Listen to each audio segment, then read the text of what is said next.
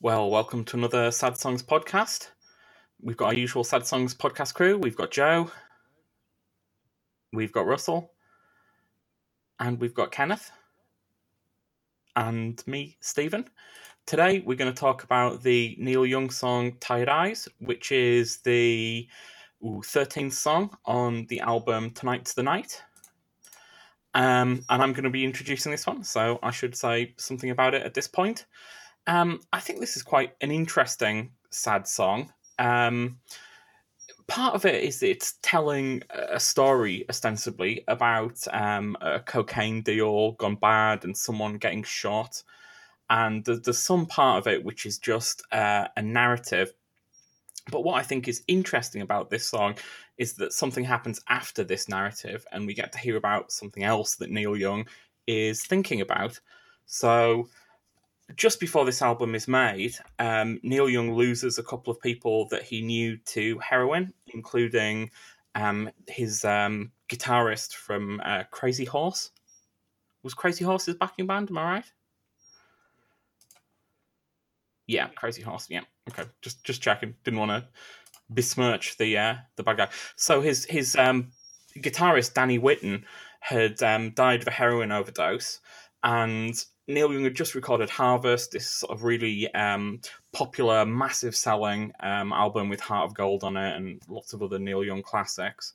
And then after this, he kind of renounces a bit of the fame, wants to get out of doing country songs, wants to get out of doing middle of the road songs, and wants to start singing about what's truly bothering him. And from all accounts, what was bothering him is this story about his guitarist dying.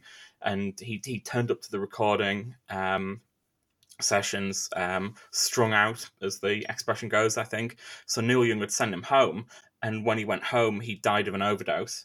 So there was a number of years that I think Neil Young was feeling quite bad about this whole episode. And what you see is different bits of this story creep out in different Neil Young songs. So what we get in Tired Eyes is at the beginning we've got two verses which are about this sort of fictionalized, or maybe a real one that you'd seen in the news, a cocaine deal going bad in a canyon and people getting shot. But then what we see in the third verse is it kind of turns away from this fictionalized story, and it's actually a bit about Neil Young's friend who's died. So that's when we get this bit, tell me more, where the journalist sort of voice comes on to Neil Young and says, was he a heavy doper? Was he a friend of yours?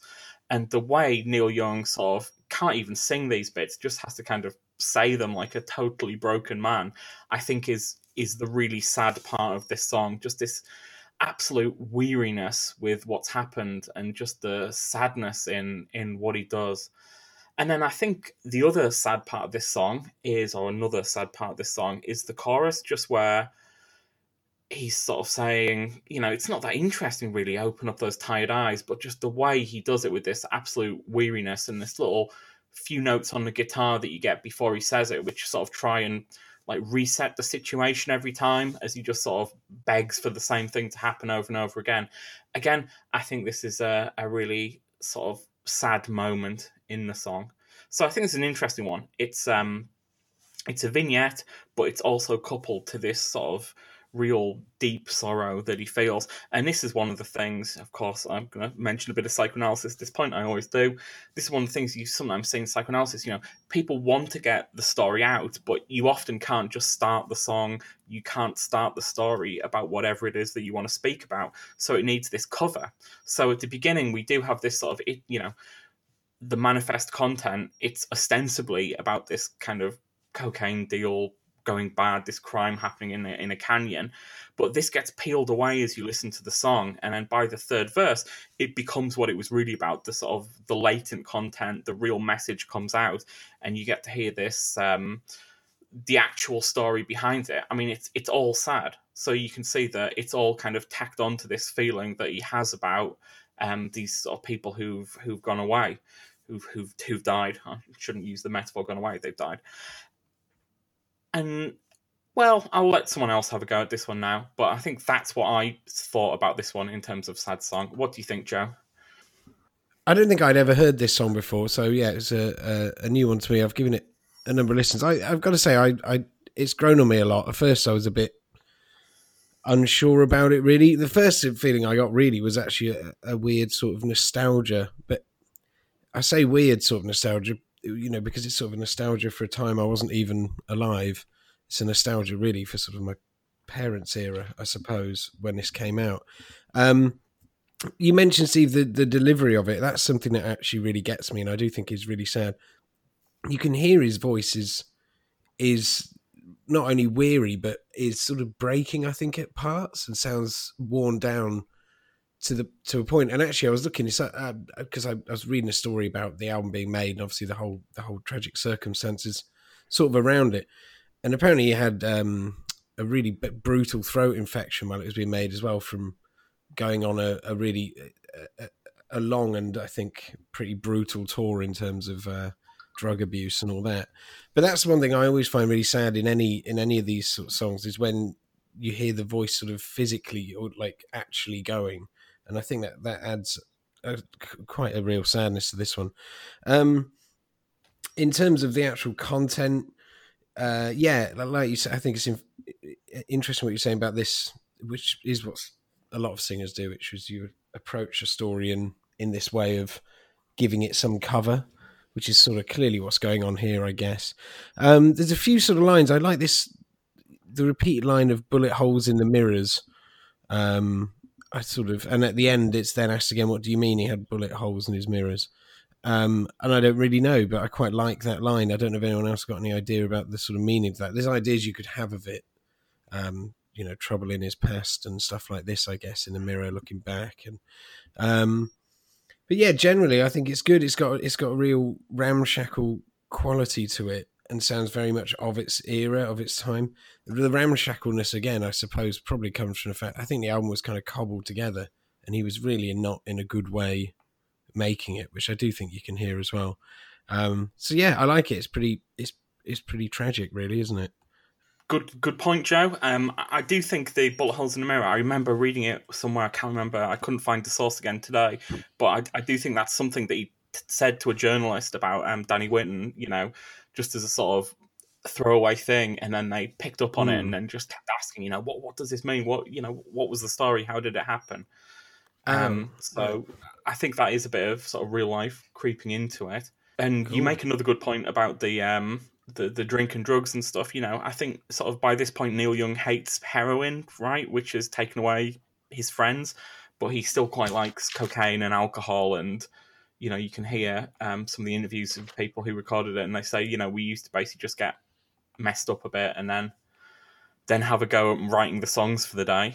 Yeah, I mean, I take that chorus, I suppose it's kind of obvious, isn't it, in a way? I see it as a probably he's talking to himself in some way. Take my advice, open up the tired eyes, sort of move on past the abuse, I guess. Open up the tired eyes. You get, for me, with the sound of the song as well, I get the real imagery of someone like, what was the phrase you used a minute ago? Strung out. Someone strung out with their eyes going is sort of what I picture with that chorus. Russ, what did you think about this one? Well, again, it's one that I've not really listened to before. Although the chorus, I had some kind of weird sort of recollection, and I couldn't remember whether I'd heard it on the Neil Young compilation. I'm not sure I've listened to this album before, and that's probably a bit of a confession, because it seems to be a bit of a fan favourite, this one. And I don't consider myself a massive Neil Young fan, but I'm certainly... I like Neil Young, and I've listened to a lot of his back catalogue, but shamefully not this album. My initial thoughts were there seemed to be sort of in the first couple of verses a real kind of specificity, similar to, I guess, the Down Easter Alexa, in terms of a very specific situation, a very specific location. Which seems to have been some kind of canyon outside of Los Angeles. But then, as you say, things sort of turn in the third verse. It becomes more of a personal thing, and that didn't happen in the Down Easter Alexa. So it made it all the more sad in terms of my appreciation of it. And just picking up a couple of things that have already been said, it sounds like a man in rough shape singing it. I mean, it's got really kind of, during the kind of chorus, this kind of spoken word, almost lazy sort of tone to it. The chorus, it sounds to me like quite off pitch. The whole thing has a kind of really blurry sort of, he's straining at the top of his range a lot of the time. And and the kind of very raw kind of nature of the recording. I read a little bit about the recording process. It also said that Neil Young didn't allow the band to rehearse before recording, and everything was kind of like pretty much first take. And perhaps that's to communicate this sense of raw emotion that comes into it. Similarly, I sort of picked up on the chorus as being, almost projecting. He's saying, "Please take my advice," as if he's saying to someone else, but it's really about him. And I guess that's kind of based on, the loss that he's experienced and the probably a sense of fear that he might have about his own excesses and how that might kind of impact upon him personally. But it was an interesting song to listen to. As I say, a weird sense of familiarity that I'm not quite sure why. It's a super point that you both made there, really, about the chorus being maybe addressed to himself, and I'm sure it's fulfilling many functions, and there's not just one sort of thing it's trying to do. But I'd definitely say there's part of it is it's a sort of time problem where he's trying to sort of go back in time almost and say, please take my advice, open the tight eyes to the people who've gone, and it's this sort of fantasy that he could have stopped whatever happened happening. Well, everyone's gone quiet. So, Kenneth, do you have a... Well, yeah, I was waiting for someone to ask me, but yeah. Well, I mean, one of the good things about it is we all kind of agree with Stephen there, which is rare, that this is a sad song. It does qualify, and I certainly agree with everything that's been said. I've learned, my mind's been opened a little bit from the discussion so far about this chorus. I often have trouble with some of these lyrics, which are kind of, as you've all said, sort of obfuscating the kind of the main issue. Stephen's put it in sort of psychoanalytical terms. There's this manifest content which we're given, and we've kind of got to pick apart the latent content, which we don't really get to the end. I often find it difficult to work out what some of the kind of key lines mean, like "Please take my advice, open up the tired eyes." And so I was quite glad to hear the three of you ruminate on that. I do feel it is a kind of like a sort of projection onto other people in a way, yeah. And as Stephen says, going back into the past to try and kind of undo the past. I mean, given it from the story that Stephen said before, it was Neil Young's advice that the guy go home. So it's kind of like, yeah, he's now giving different advice and sort of wanting that to be taken. It's certainly a song that I kind of associate with this kind of sleepiness. I can really imagine somebody, certainly Neil Young, kind of singing it through these very, very kind of bloodshot eyes. I mean, he always wears those sunglasses as well, doesn't he? These kind of poker glasses, as if we're not really supposed to get the real kind of window into his soul that we would normally get looking in somebody's eyes. And yeah, I get the feeling that these tired eyes are a kind of a metaphor for the kind of cloudy way in which we see things, the past and the future. I also like the what I always think is like in a way the real refrain. I mean, there's the chorus, but the little refrain at the end of every stanza or every verse, which is, he tried to do his best, but he could not. And I really quite like that. It's kind of a basic excuse, but like a kind of genuine reason why things have gone wrong for this guy. And it's the reason that I think both Neil Young and the person that the song's about deserve a certain amount of pity. Tried the best, but they just couldn't. And I think that's probably the most heart-wrenching aspect of the song for me. So that's all I really have to say about it. One thing I've just remembered I did want to say was the chorus is absolutely beautiful. It's got this kind of real kind of hit you between the eyes chord progression, really kind of quite, I don't know, it's such a common one. I don't know what key it's in, but it's basically the equivalent of like C, a minor, F, G, which is a really kind of standard, almost cliched chord progression. But it's a very sort of, in a way, comforting one, which I mean, I find really is quite uplifting almost in the chorus. It does give you the sense that there is some kind of look into the future. Open up your eyes. Try and move on. It's interesting you should put it that way, Ken. Something I hadn't thought about, but if you're trying to say something that has multiple meanings, sometimes one of the clues to this is the repetition. So the chorus isn't "Please take my advice, open up your tired eyes. Please take my advice, open up," but it's "Please take my advice. Please take my advice. Please take my advice," which has this sort of aspect of, you know, the many ways in which "Please take my advice" is being addressed, and maybe adds to our thesis that there's that could certainly well be, and I mean that also makes it slightly disconnected to the "open up the tired eyes," as if you know, it's not like "please take my advice" and my advice is to open up your eyes.